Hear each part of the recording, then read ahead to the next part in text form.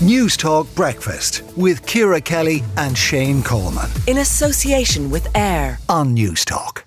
Now, Facebook parent company Meta has announced that another 10,000 jobs will be cut from the company globally. It is currently unclear how many of those jobs might be here in Ireland. And this, of course, comes off the back of 11,000 jobs being cut at the company back in November. And Sebastian Barnes, Fiscal Advisory Council chairperson, joins us here.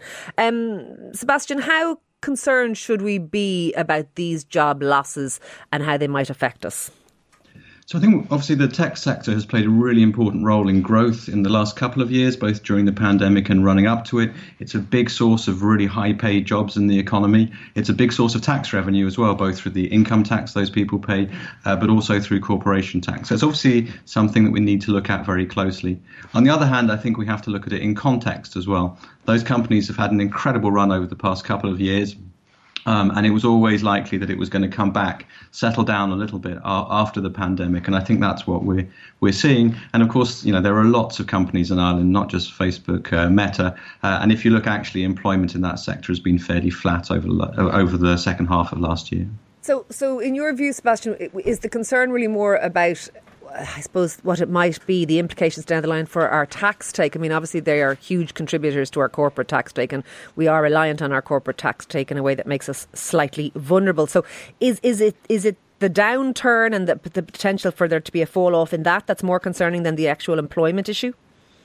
I think it's both. I think the corporation tax could obviously change much more quickly because companies' profits are much more volatile than employment. So that is something to look at. Of course, we don't actually know how much any of these individual companies is paying in Ireland, but we know overall that a lot of the money is coming from the tech sector. So there is a concern, and it is something that we look at very closely. But on the one hand, I think based on what we've seen so far, I think we're not overly worried about what we see, but it is something that we'll continue to monitor. And it's a good reminder as well that we have had an exceptional run for a couple of years, and that the future is probably not going to be as good as that. So we do need to be cautious. Does this reliance on them for things like income tax, corporate tax, does the downturn that sometimes people are calling it like the tech winter, does that sort of put pressure on us to increase our diversification, I suppose, of our tax base?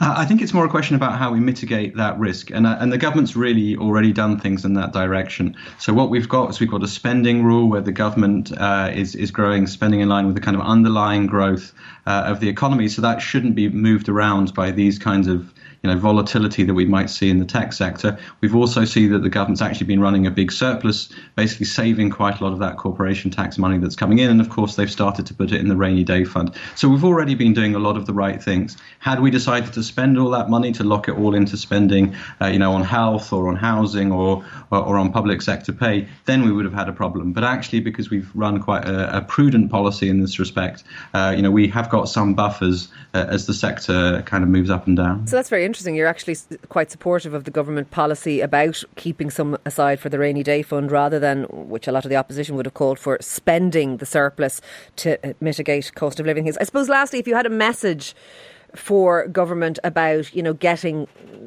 navigating this in a good way and in a safe way and in a prudent way as we go forward, is there anything you'd like them to do differently?